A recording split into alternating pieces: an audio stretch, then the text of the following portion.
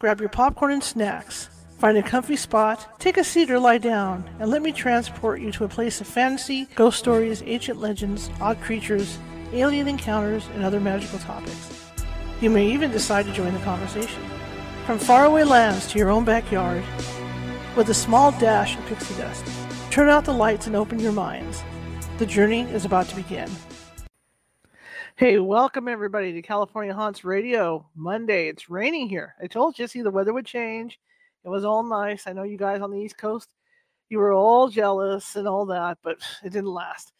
But just to make you a little more jealous, is we're going back to like 70 to 80 degrees tomorrow. But it rained last night and today, and it rained pretty hard. We had hail and thunderstorms and all that good stuff out here in sunny California. Welcome to the show. My name is Charlotte. I'm going to be your host for the next hour.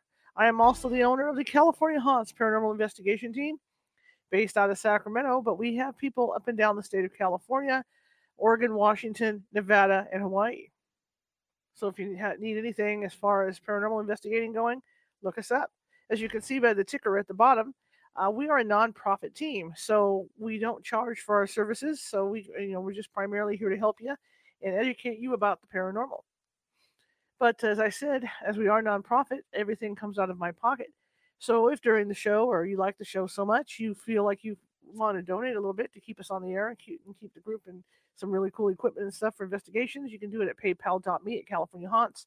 Or if you're uncomfortable with PayPal, you can do that at Venmo and just type in California Haunts. I want to thank everybody for coming out Saturday night. We had a sold-out event, and everybody had a blast right up until 9:30 when it got really cold out there.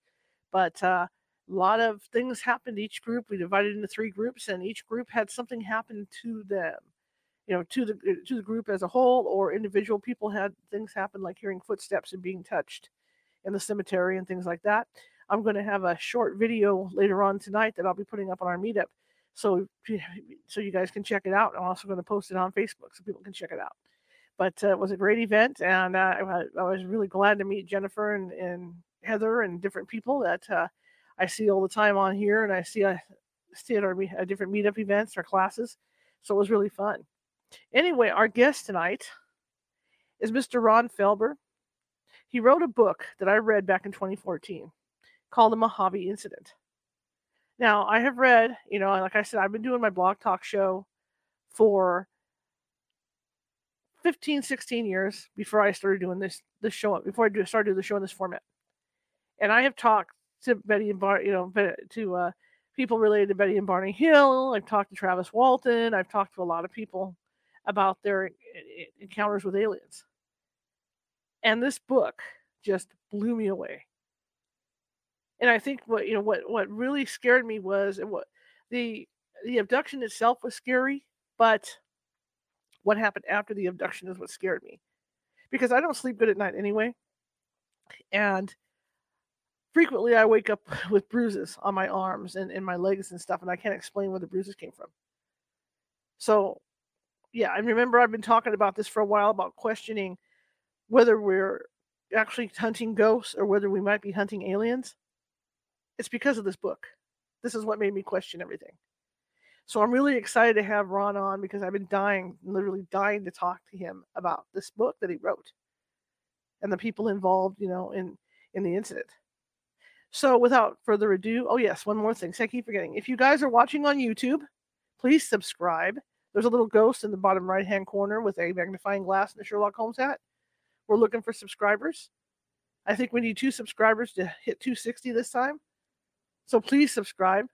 The more the merrier. And even if you hate the show, share it with someone you despise.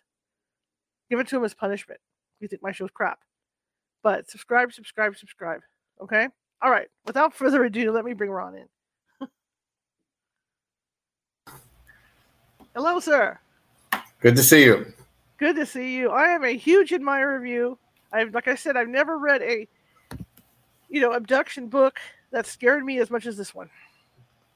Well, it's a very unique story in many ways. And even from my standpoint, I sort of stumbled upon this. It wasn't like I was going out looking for a story like this, which in a way makes it more credible because, I came upon it through a friend who actually worked for me. I was running a company at the time, and he was a sales person in La Mirada, California.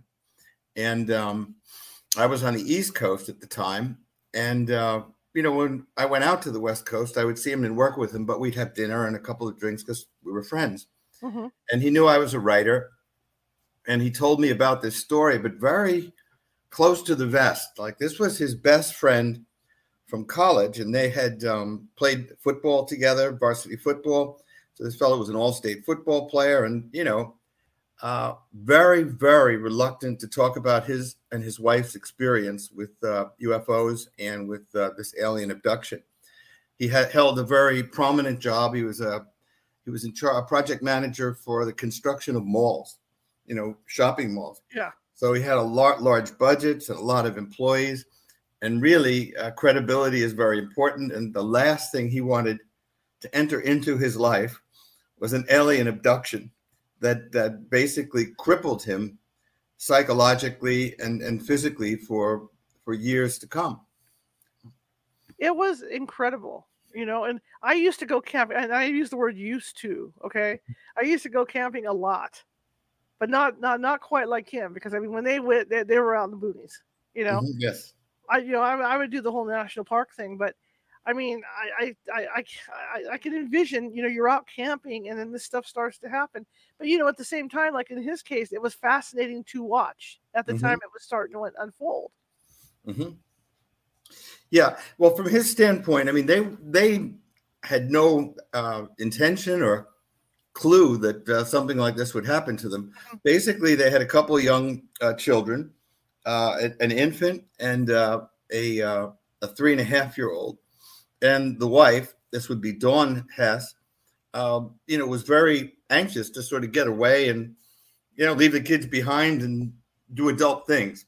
Mm-hmm. From his standpoint, he had been working really hard. The summer before, he'd gone to the Mojave Desert hunting with his brother and with his father. They were avid hunters and outdoorsmen. And he missed a shot at a mule deer. So brothers being brothers and fathers being fathers, they gave him a relentless hard time for missing the shot. And him being a very competitive fellow said, well, next season, I'm going to come back and get that deer.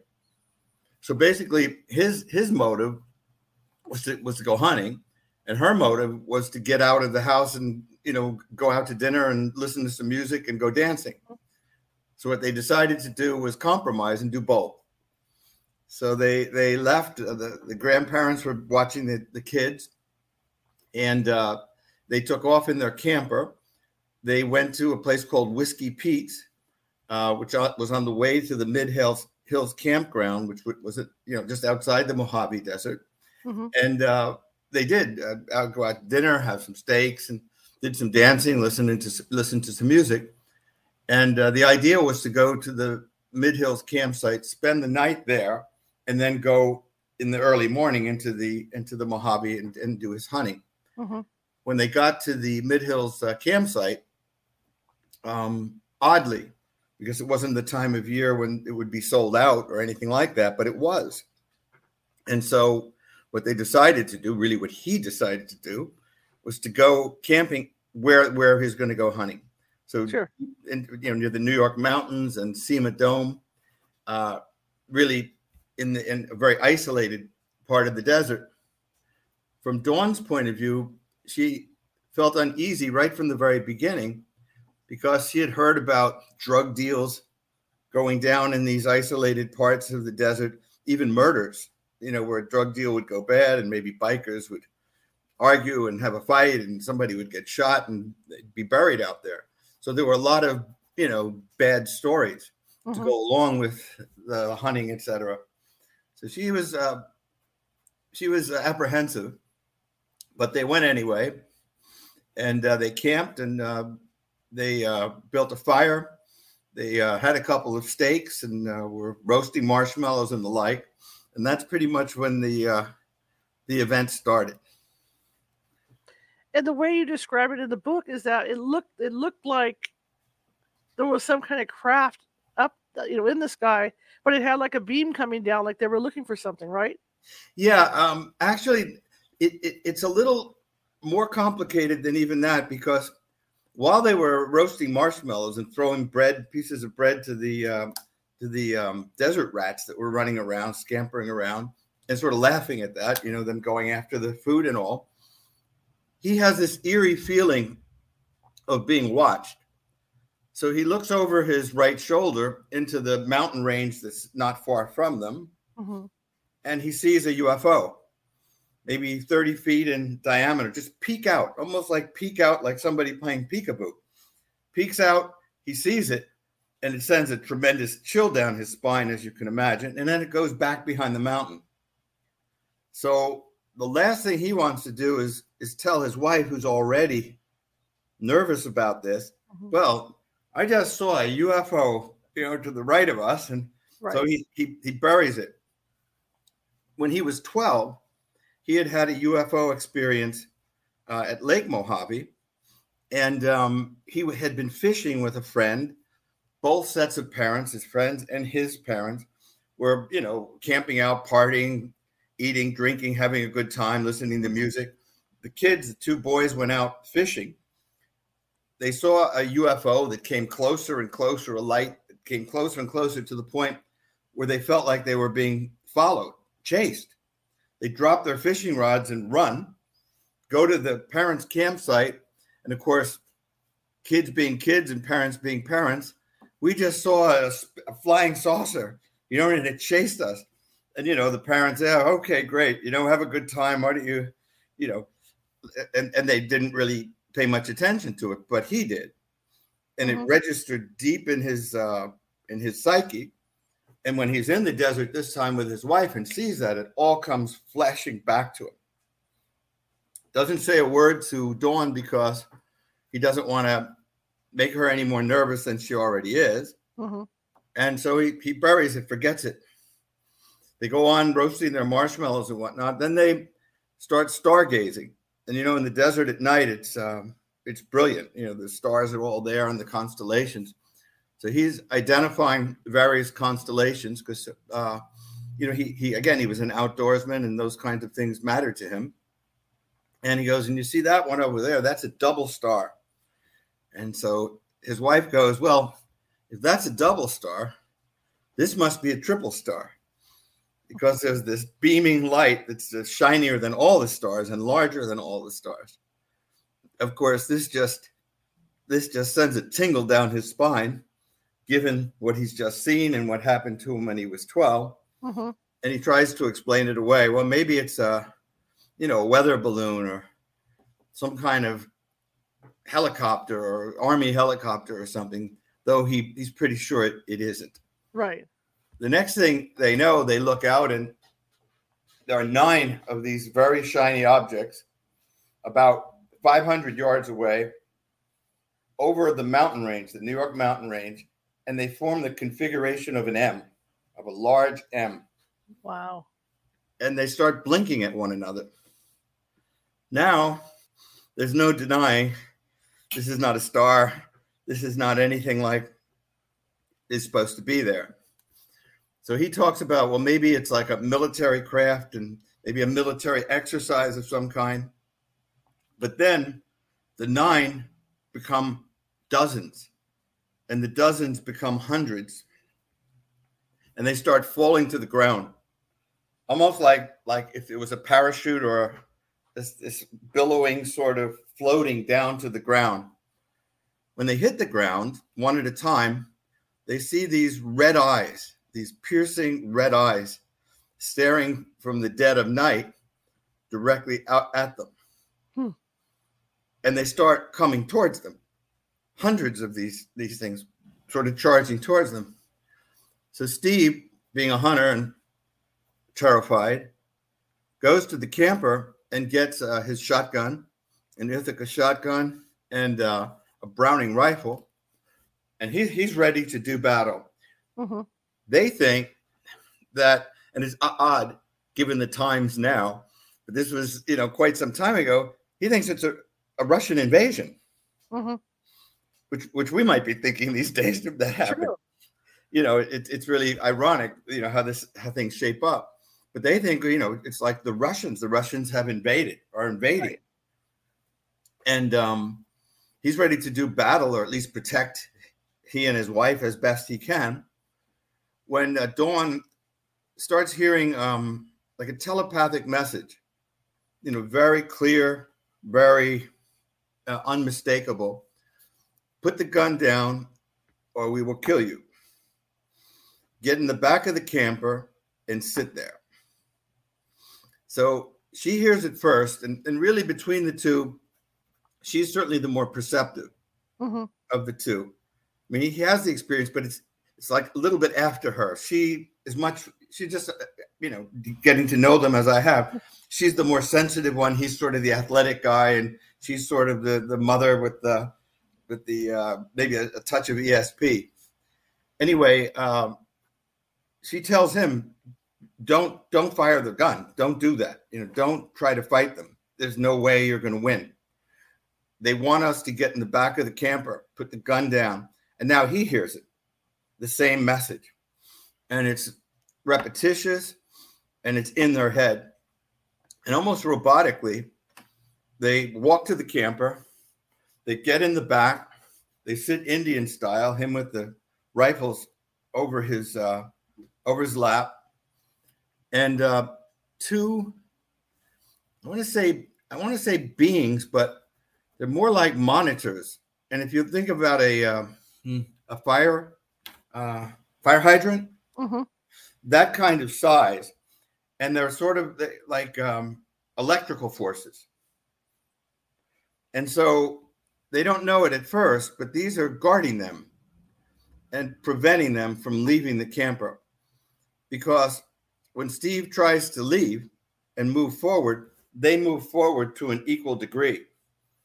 When he moves forward, he gets a tremendous jolt of electricity that sends him, reeling backwards. And now they realize they're not only in the camper, but they're trapped in the camper.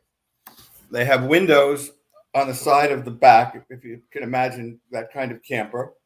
There are windows, and these red eyes now have arrived by the dozens and are what they would describe as kind of gremlins, monkey-like creatures with like leathery faces, these beaming red eyes, very malevolent.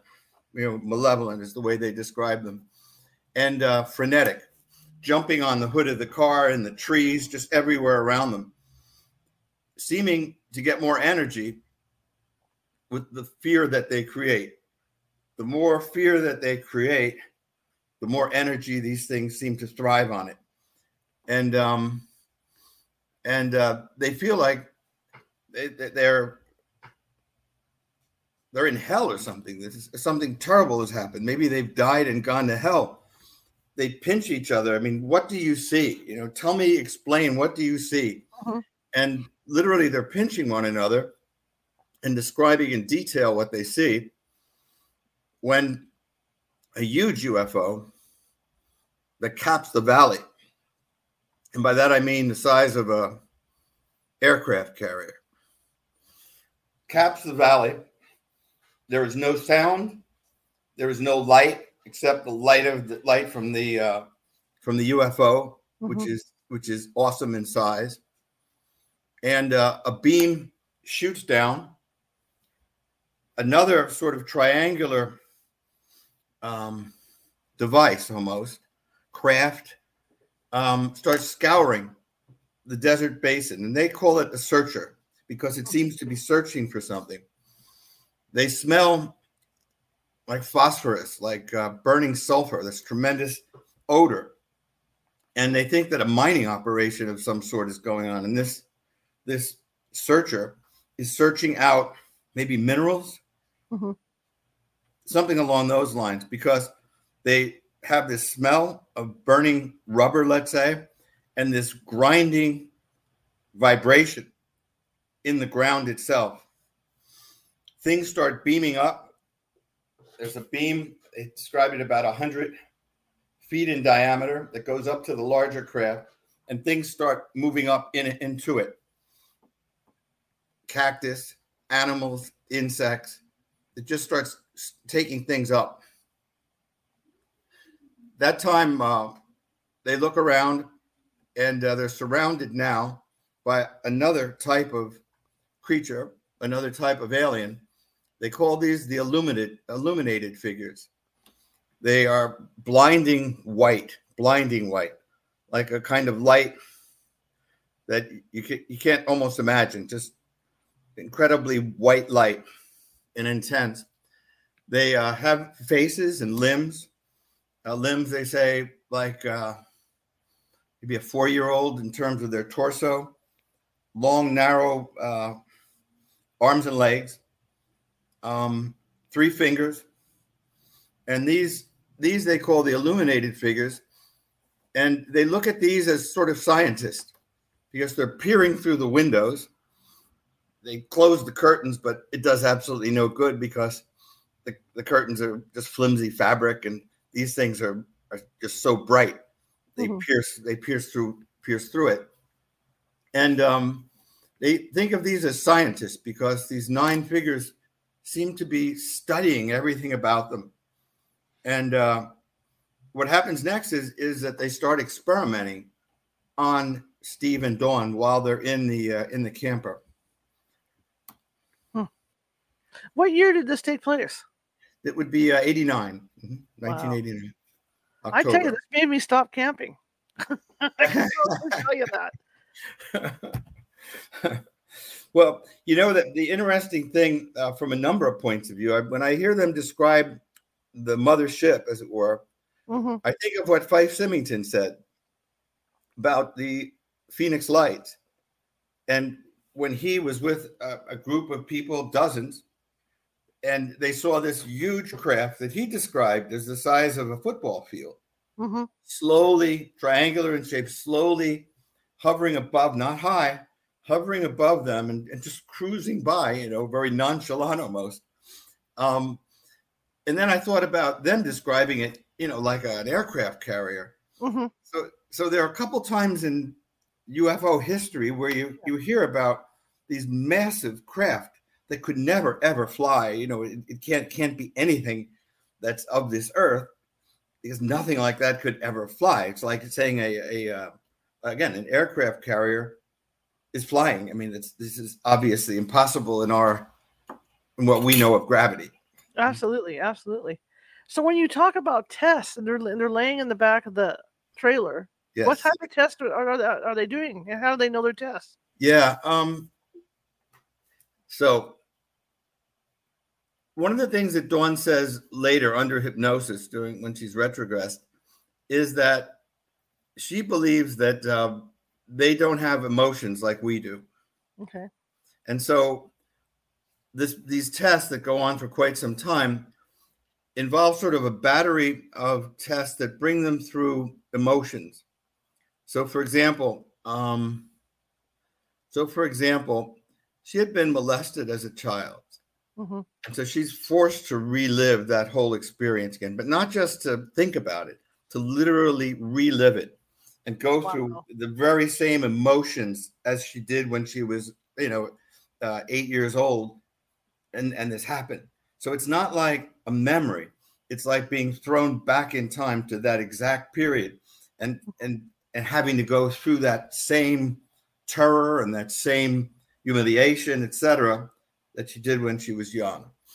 He was a football player, so he had his moments of exaltation, scoring a touchdown and whatnot. So he would feel that.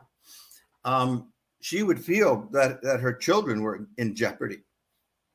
That she was forced to sort of relive childbirth when one of her kids had some rather serious problems with his lung, a hole in the lung.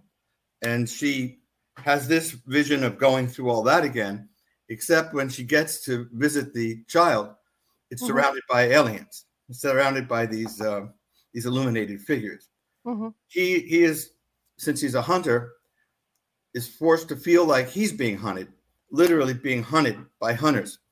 He's wounded, and they stalk him, and they kill and gut him. So from things that are ecstasy, things that are moments of great pride. For example, she was in a college orchestra, and was very successful with that. So it was a battery of emotions, and it was almost like since they don't understand emotions at all, they want to feel and see and understand what terror is like, what humiliation is like, what triumph is like, what laughter is like, what loving is like, what making love is like. And so these are the experiences, but of course the more traumatic ones are much more painful than the others, particularly if you're a mother and you think that your kids are in dire jeopardy and that kind of thing. It really is gut-wrenching. Right. And so, from their standpoint, this was anything but pleasant. And as a matter of fact, when one would be going through one, the other wouldn't be going through the other. She'd be seeing their mate going through these convulsions and terror and whatnot. And they thought they were having heart attacks. I mean, they just thought they would explode. Their heart would explode. And when that happened, a kind of fog, a kind of mist would come into the camper, and it would have a very soothing and calming effect. And they realized later that this would be sort of the equivalent of, I don't know, having a chimpanzee or a rabbit or something that you're experimenting on in a laboratory situation here, and maybe a pharmaceutical company, and you don't want the lab animal to die. You want to keep the lab animal alive so that your experiments can continue. And so that's what they felt like. Very dehumanized, very objectified, very like insects under a microscope.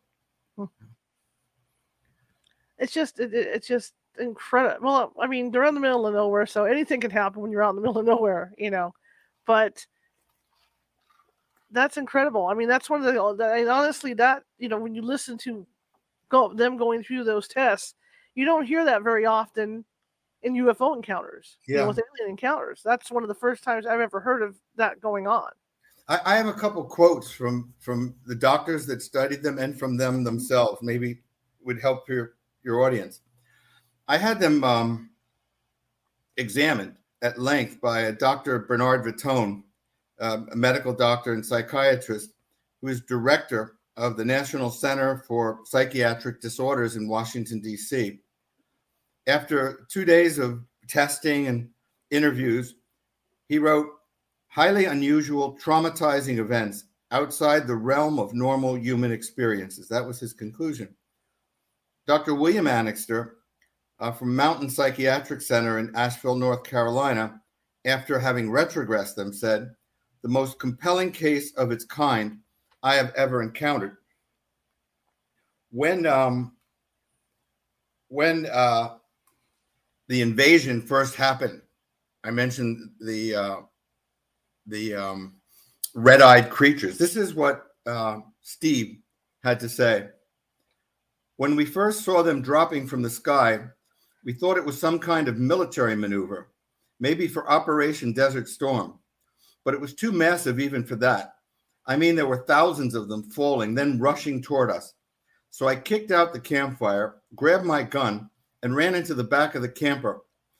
Then we sat there, Indian style, waiting until they came, thousands of them, thousands of pairs of tiny red eyes glowing in the dark around us." With regard to the experiments that I just described, this is what Dawn Hess had to say. She said, "They wanted everything we had, everything, our minds, our bodies, even our souls, I think.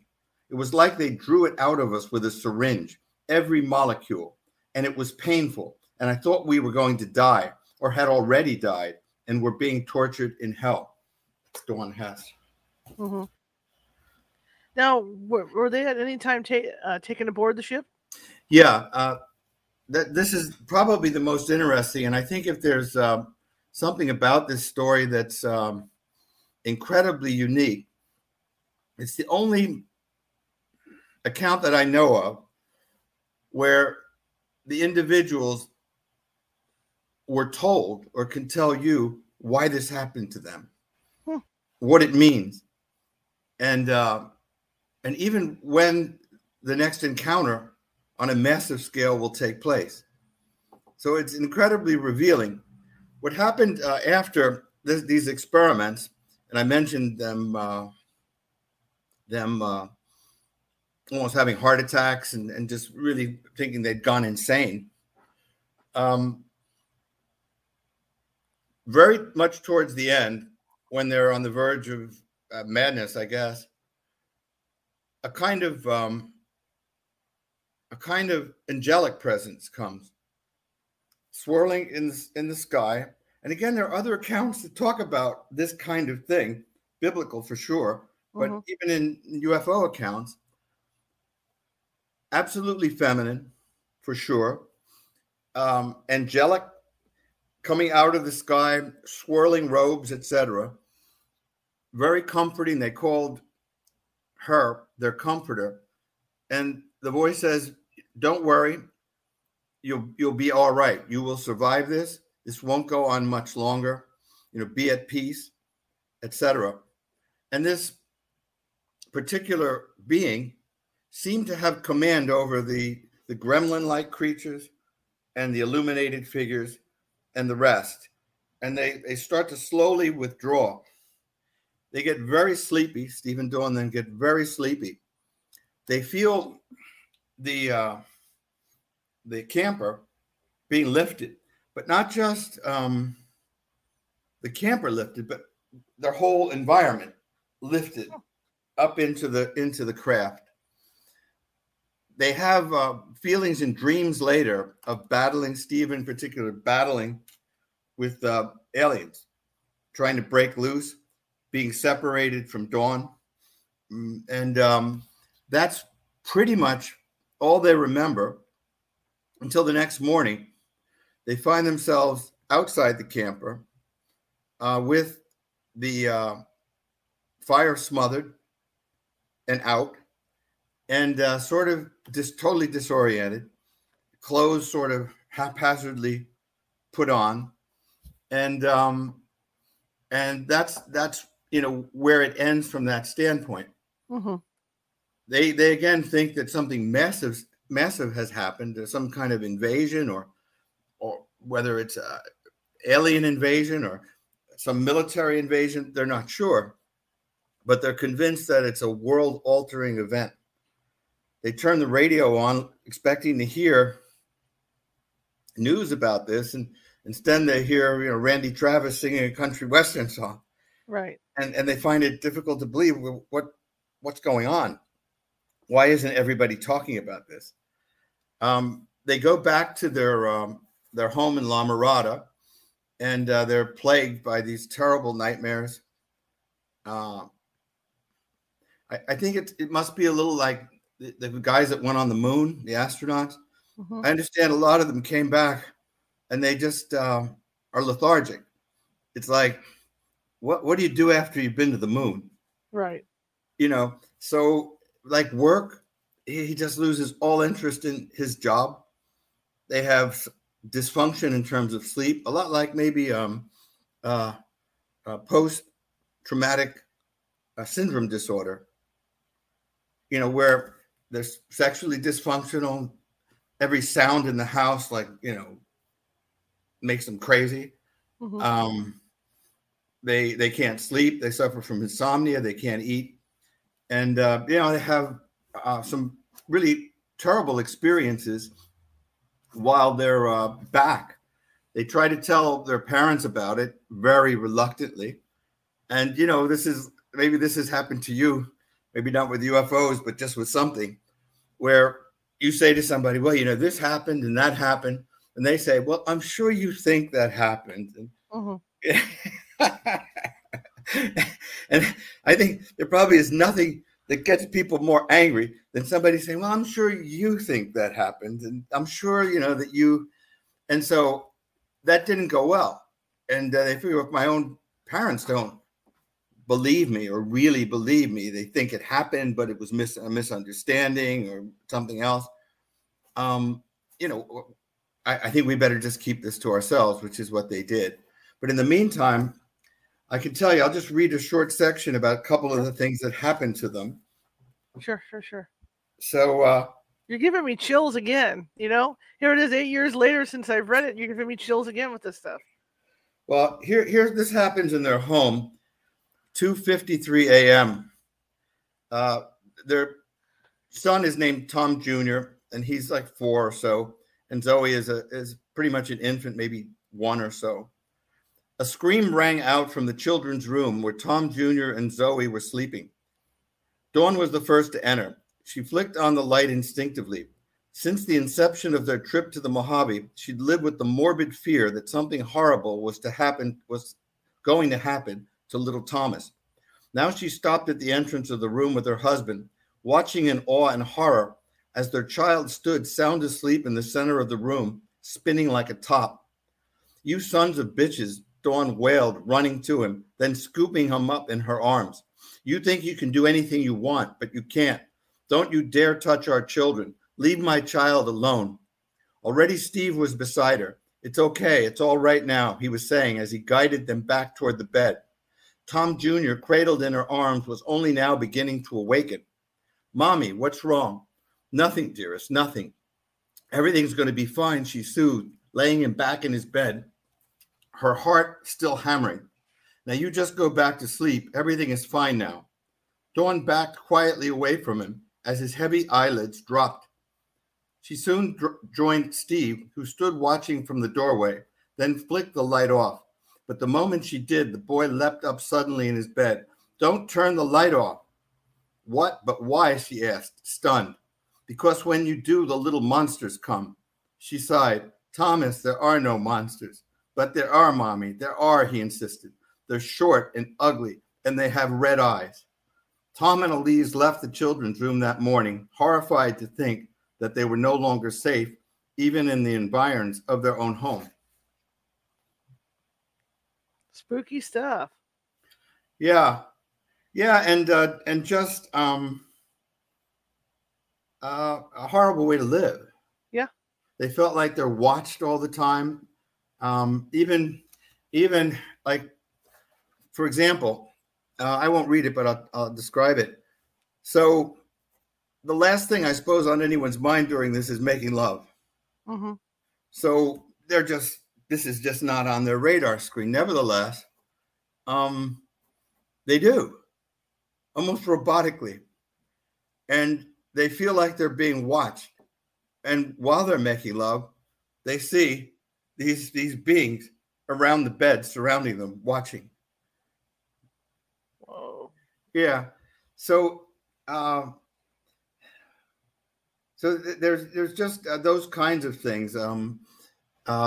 One time, and I have some really good descriptions of the beings. I think I can find it pretty easily. I hope. Well, you also talked about too, and this is what made me question ghost hunting. Yes. Mm-hmm. Because you also talked about their ability to just walk through walls and stuff. Exactly. That's just what I was thinking. I mean, maybe as a ghost hunter, we're not really hunting ghosts. In fact, we think we're hunting ghosts, but in reality, these EVPs we're getting and stuff are aliens.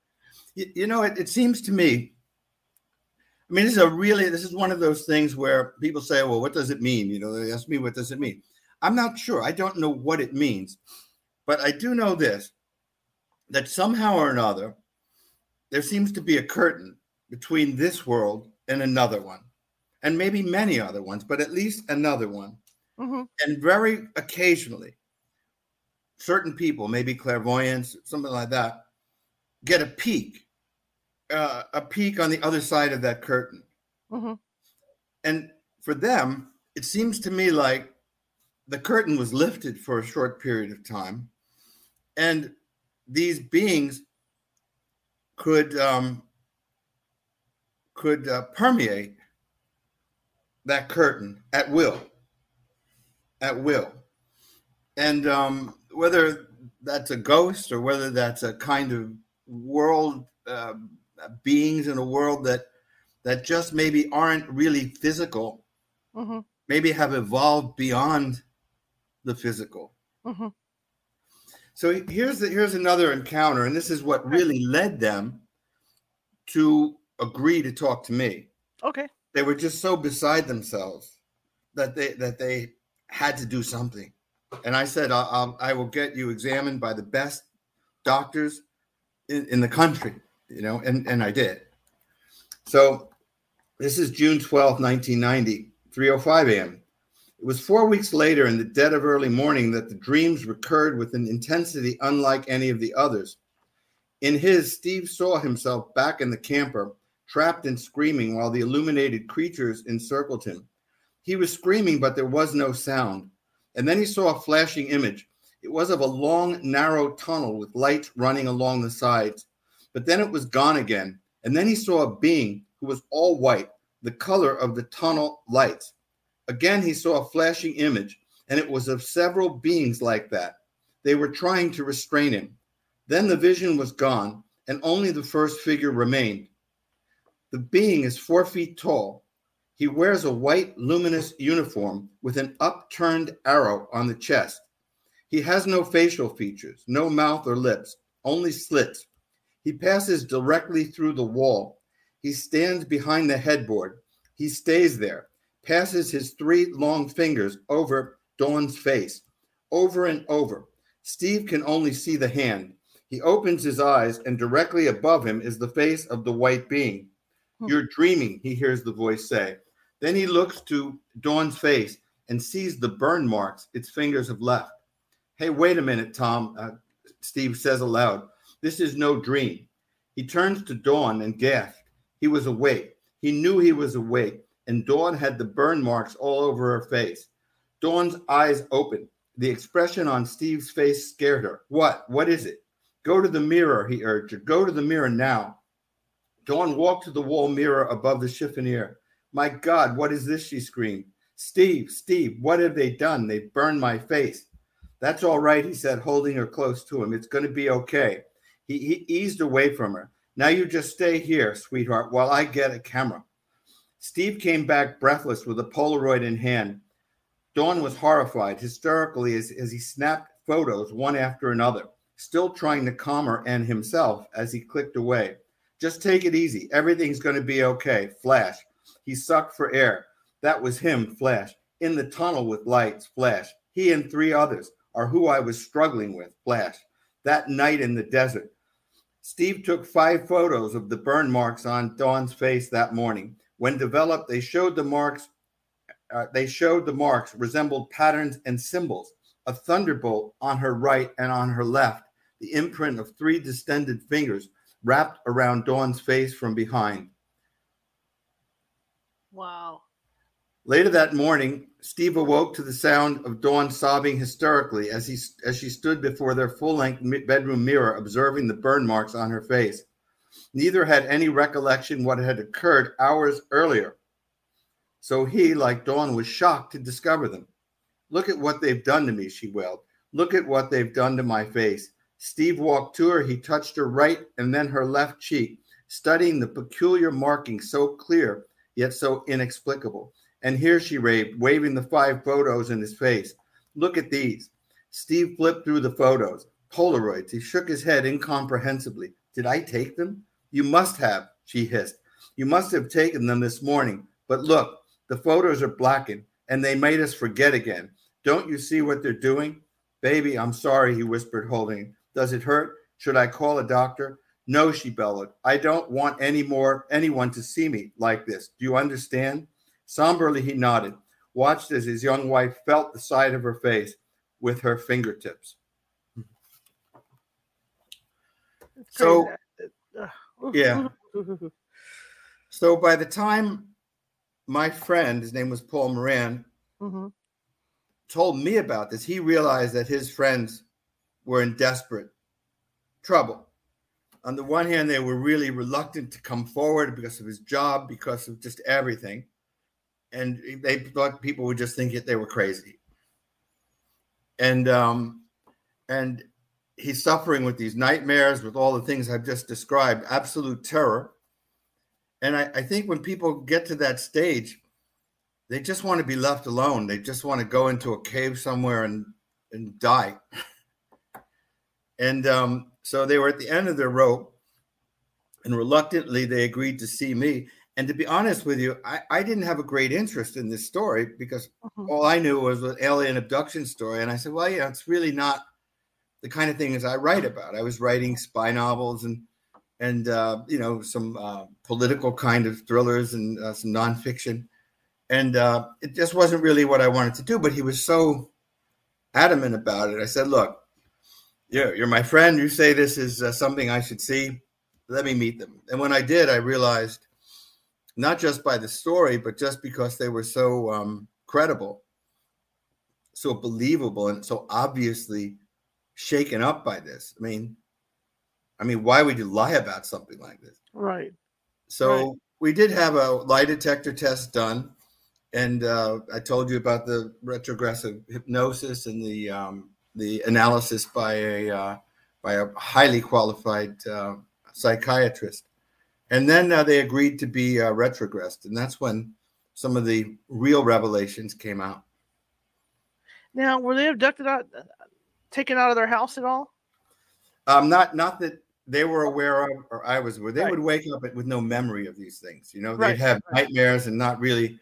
So really what happened, the retrogressive hypnosis brings them back to these events, and they have a great recall after that. Did they, during the retrogressive events, were they able to describe what was done to them when they were aboard the ship? Yeah. Here, I think maybe there's a couple of things I'll read. It's almost like transcripts, Yeah. You don't want to give it all away because we want people to read the book, of course. But yeah, they will. But I think I'm going to read the book again too. I almost did over the weekend, and I thought, no, I want to sleep. Thank you very much. So let me just see. Sure. This I just thought was really incredible. And no, I'm not giving too much away, believe me, but because there's just so much here. But so Dr. Annixter, that's the retrogressive hypnotist, turned in the seat toward Dawn, who sat with her body lax. She's hypnotized in deep trance, head tilted to one side, lying on her right shoulder. Dawn, do you have any idea what these beings want or why they're here? It was strange watching as Dawn sprang up in her chair, suddenly animated and alert. Her voice, rather than soft and emotional, took on a new cadence, which was clipped and direct, quite unlike her. Quote, they want to make contact with the population. Steve and I are specimens, imperfect like the human race. When we're ready to communicate with them face to face, then possibly the world will be too. Her actions, such as edging forward in her chair, at the moment seemed mechanical, as did her voice as she continued. They have to study our reactions to know how to approach us. They don't have emotions like ours, so they need us to teach them. They need to understand humans. Do you have a sense as to who they are and where they come from? The doctor repeated. Quote, there are 5 galaxies. Theirs is the next closest. In order for all 5 galaxies to work together one day, they have to start, and they're starting with us, so we'll be united galaxies. What else do you know? Annixter, the doctor, asked, feeling as if he was in contact with someone other than Dawn. I know where the universe ends, she said, rattling the words off in staccato fashion like rounds from a machine gun. Is that something you can put into words? Now there was no denying something incredible was happening. Quote, our universe ends where theirs begins. Our universe ends when all its matter stops mattering to us and starts mattering to them. Everyone in the room looked to one another stunned at what they heard and what they were seeing.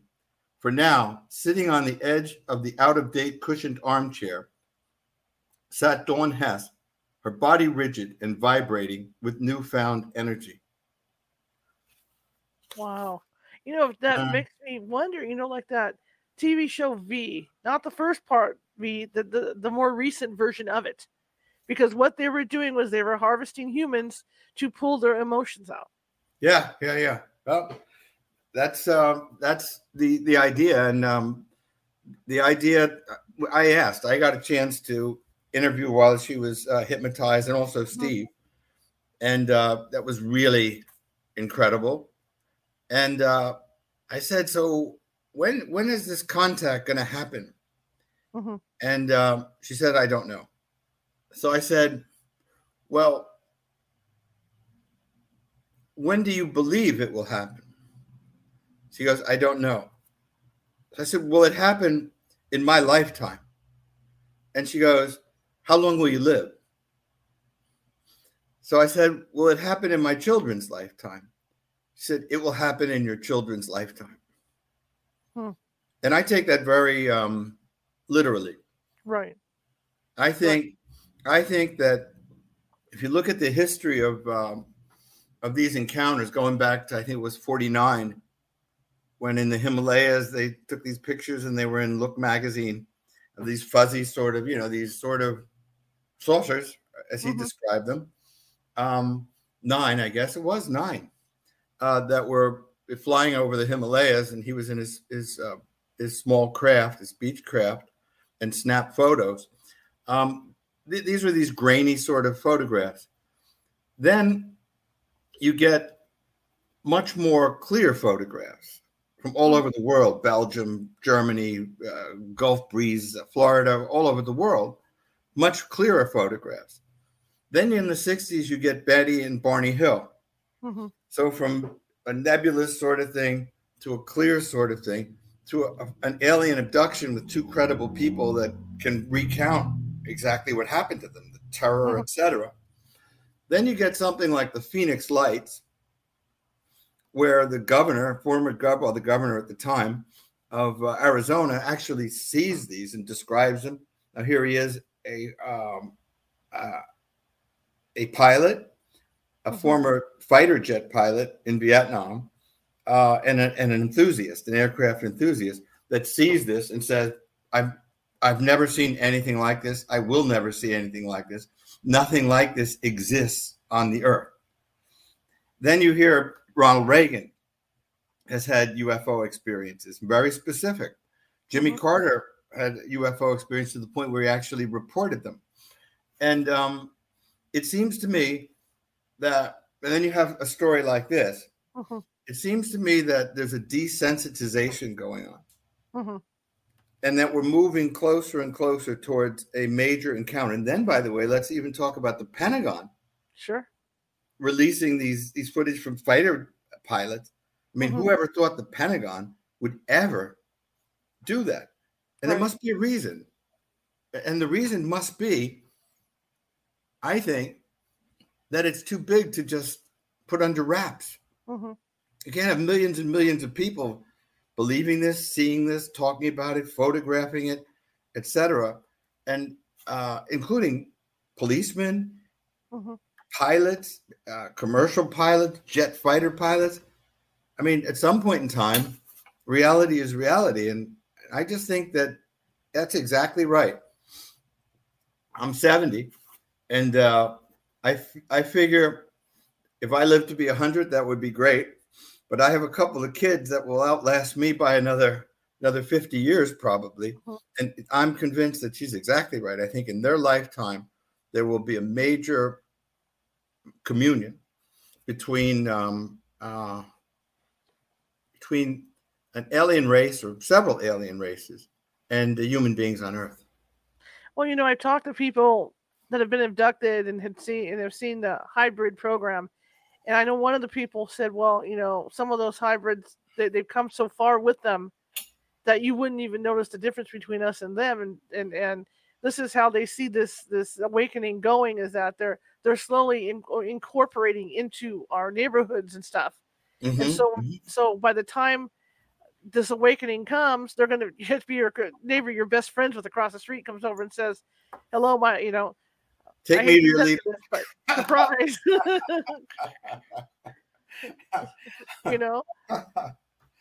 So that's maybe what they're doing, is that by the time like our kids are at a certain age, it'll just be a natural thing, because they'll realize, hey, my neighbor across the street is an alien, it's no big deal, it's blah blah blah, and it's just we're side by side. It's like any other race. Yeah, but the interesting thing is too, now you would think, or I would think anyway, going back a number of years that if the Pentagon made these statements, released this footage, and it's described, there's no obvious propulsion, no plumes, no doing hypersonic speeds, etc. Almost any other time, you would think that's all people would be talking about. Right. But they released it at the height of COVID, which really drowned out everything else, I think. And I think that was on purpose. But what is stunning to me is here's the Pentagon releasing fighter pilot footage of alien spacecraft. They know it's not Chinese. They know it's not Russian. They know it's not ours. But what's left? So it's alien craft. And nobody blinks. Right. That amazes me. It is amazing. It tells you how far we've come in terms of this desensitization, I think. And Athena says they're not benign. Athena, I agree with you, but I also think that, like in any society, even their society, there's good people and there's bad people. And the bad ones are these dudes with the red eyes, obviously, and the reptiles or whatever. But then there are good ones, Yeah. Well, look at the angelic presence. Yeah. Yeah. That's the thing. Yeah. So it's just like our society. There's good and bad, and sometimes the bad's going to take over more. Sometimes, it just depends how the balance of power goes with it. Yeah. But it is scary. I mean, for us, maybe that's why they're not going to visit our generation, because we're still scared of this stuff. We're still on the edge. We grew up with parents that were in World War II. Yes. And so our beliefs are a lot like our parents from World War II. But see, our kids now, they're so far removed from that they have more open minds about stuff. Yeah, I think that's true. And we'll just see how all of that goes. I'm not sure how it will go, but I would say this: I'm not convinced that it's about evil, because if you look at it or try to look at it from their point of view, so they've discovered this sort of race of people. They're not telepathic; they're sort of primitive, and they're interesting. Right. They don't really think of things in terms of human or not human. They look at us as creatures, the way we might look at, a mouse or. Right. And so they're curious. So what do our scientists do to other species? They dissect them. They study them. They dissect them. And it isn't that we're evil. It's that we're curious about this form of life. Right.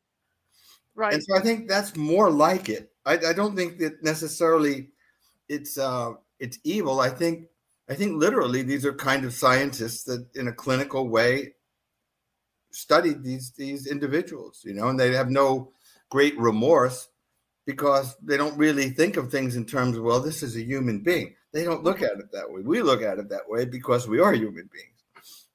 And then when you look at history, like you say, obviously they were coming as far back as the Egyptians, but the advancements in technology weren't there. See, so now they're waiting for us to kind of catch up somewhat to their technology too, so we have a better understanding. Yeah, the most interesting thing I know about this topic is, Francis Crick, who's the fellow that discovered DNA. Yes. This is the wildest but the truest theory I've ever heard. So he doesn't believe in evolution. I don't believe in evolution either. He says that the human brain is the fellow that discovered the DNA helix. They won the Nobel Prize for Science in 1956. Anyway, he wrote a book called Life. And in that book, he says that it is not plausible, not possible, that human beings have evolved, let's say, from some bacteria in a swamp to where we are today in the time allotted. Evolution just doesn't account for it. It doesn't happen fast enough to create a human brain, something as complex as a human brain from a bacteria or an amoeba in a swamp. Impossible. He said it's impossible. And this is a guy that would have more than a nodding acquaintance with evolution, real evolution, how things come to be. He said that it's as likely, evolution is as likely as a tornado going through a junkyard and leaving behind a 757 jet fully assembled, that takes off and flies to Europe. That's how unlikely the coincidence of evolution is. His idea, which makes a lot more sense to me, is called directed transpermia. He thinks that there is a civilization somewhere, maybe in the universe, maybe another universe, that at some point in time took their DNA and sent it throughout the universe in the form of asteroids and meteors, and that when they came into the atmosphere of Earth, for example, the radiation would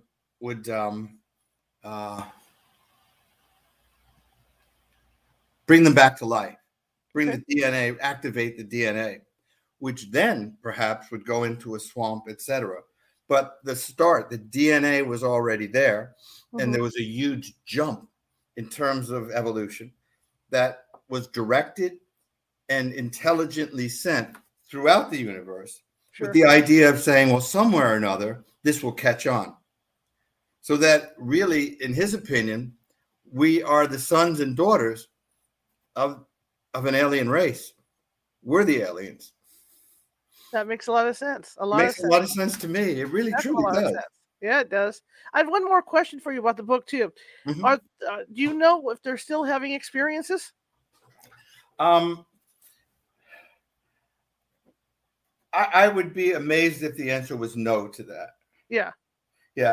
They I don't want to get too much into their personal lives because it's just not really fair. But absolutely. I will say this: they became very religious. They moved to Utah, in the Salt Lake City area. They became devout Mormons, and their bishop said this had a lot to do with demonic possession.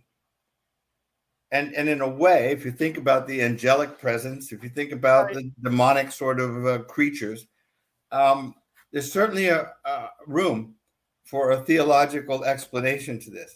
And as a matter of fact, I end my book with a quote by Norman Mailer, which I think really is so interesting. He says, "The devil might be a presence from another universe. We might be fighting an implacable enemy out there, and the devil might be the agent of that implacable enemy, with God as the tired general, fighting that war with his own agents of hope." Isn't that an interesting twist on religion?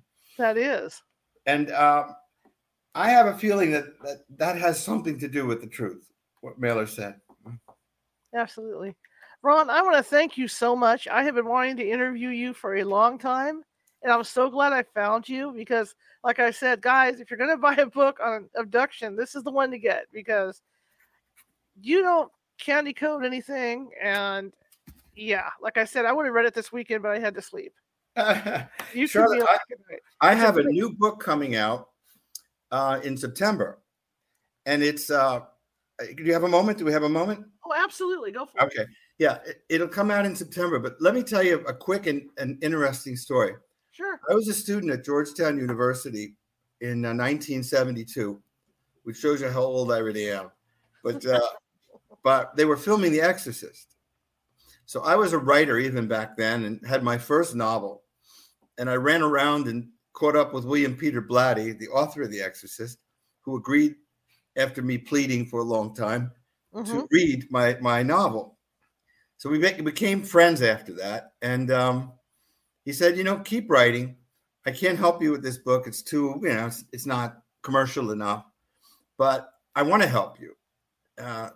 You have the brains and the will to be a fine writer. And I said, no, that's great.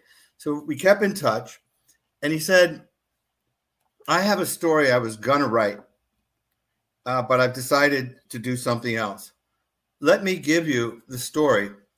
It happened in 1898 in Boston and went on till 1903. And there was a woman, a Radcliffe student who was 21 years of age, who suffered all of the symptoms of demonic possession and was studied by William James, the famous William James, who was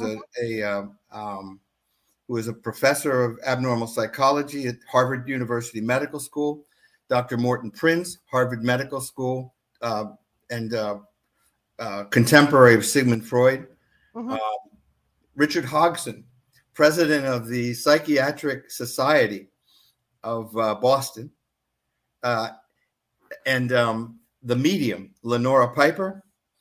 And so they formed a team of 5 to study this woman and the doctor to try to cure her. And they went through everything, including an exorcism. And it's totally documented. And it's got to be the most compelling story of its kind, maybe ever written. It's totally documented, all the doctor's notes, photographs, and it's just the most, I call it a book, a true story of science, murder, and demonic possession. Wow. Yeah. I'm going to have to read that. And after you get it done, I want to have you on to talk to you about it. I'd love to come back, Charlotte. That'd be great. Oh my gosh. If it's anything like the Mojave incident, I'm in, I'll tell you. You'll like it.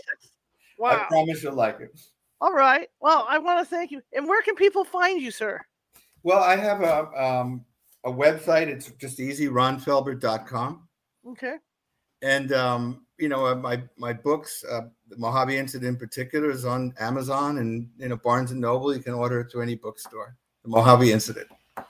Thank you very much, Ron. I really appreciate it. It was a lot of fun, Charlotte. And I'd love to have you back on. All right, sir. Take care. Have a good evening. Okay, bye-bye. Okay, bye-bye.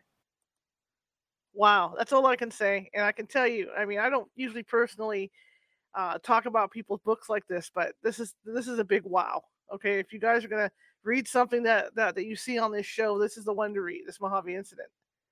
I want to thank Ron again for coming on, and thank you guys for coming to watch and comment in the chat room. Tomorrow we're going to be on at 5:30 p.m. We're going to be on an hour early because the guest is going to be coming to us from Mexico City. His name is Marco Vidato, and we're going to be talking about Atlantis. He's done a lot of study on Atlantis and ancient civilizations, and he's got some interesting theories that we should possibly hear. I'm going to take a look and see your guys' comments real quick. There we go. Okay. I'm looking. Okay. Hang on a second. You're right, Athena. I forgot to ask him when it was going to be published. My bad. Anyway, so he's going to be on tomorrow talking about Atlantis and ancient civilizations, but that's going to be 5:30 p.m. Pacific. So make a note of that. Okay. And before I close off, I'll give you the information for Rod's website and, well, obviously Amazon for the Mojave Incident. If you like the show, I'm getting ahead of myself. Visit our website, CaliforniaHauntsRadio.com. Visit CaliforniaHaunts.org. That's for our paranormal group.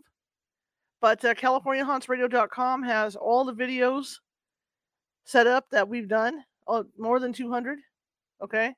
And if you want to get involved with our YouTube page, you could do that. Sometimes it's hard to find us. Google California Haunts on YouTube. It should come up. If not, go to the website, CaliforniaHauntsRadio.com. Click on a video there. That'll take you to the YouTube page. So you can subscribe from there. Again, we're looking for subscribers. So if you like the show, share it with 5 people. If you despise the show, share me with like 5 or 6 of your enemies. I'm good. It's all good. I like haters too. It's all good. Because that would be really great because we are looking for subscribers. If you feel the need to hear us as a podcast, we're at Spotify. We're at Apple. We're at Google.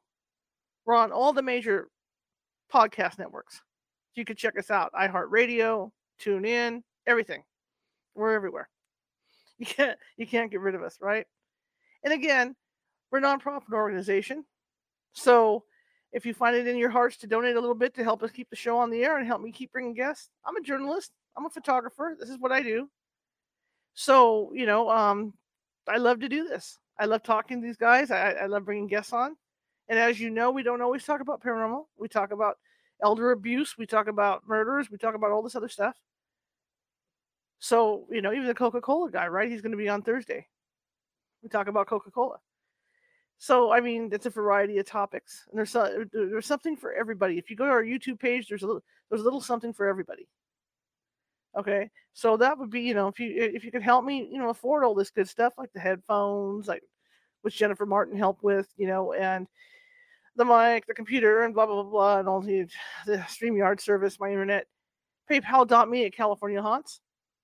Or if you're uncomfortable with PayPal, Venmo, and then type in California Haunts. You do it from there. But again, I want to thank everybody for coming. I really appreciate you guys following us. I'm really proud to say that our downloads for the podcast have doubled. I'm not going to say what they are because I don't want to jinx it. But this month, they doubled. And it's incredible to watch because we are gaining momentum. And I'm real excited. So I want to do a shout out to all of our listeners around the world that have downloaded our show and listened to it. I really appreciate you doing that. It makes me feel good. Okay? So tomorrow, Marco Vidato, Atlantis and Ancient Civilizations, 5:30 p.m. Pacific.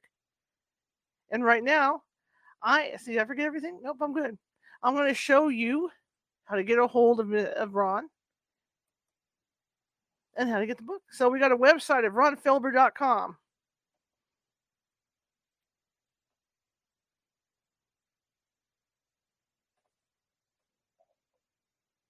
And this is a must read, The Mojave Incident.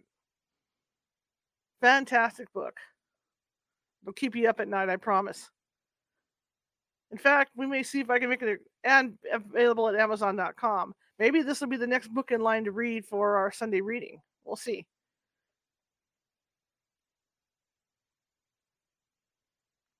Anyway, thank you, Marisa, Jerry, Susan, Athena, Pamela, and everybody else.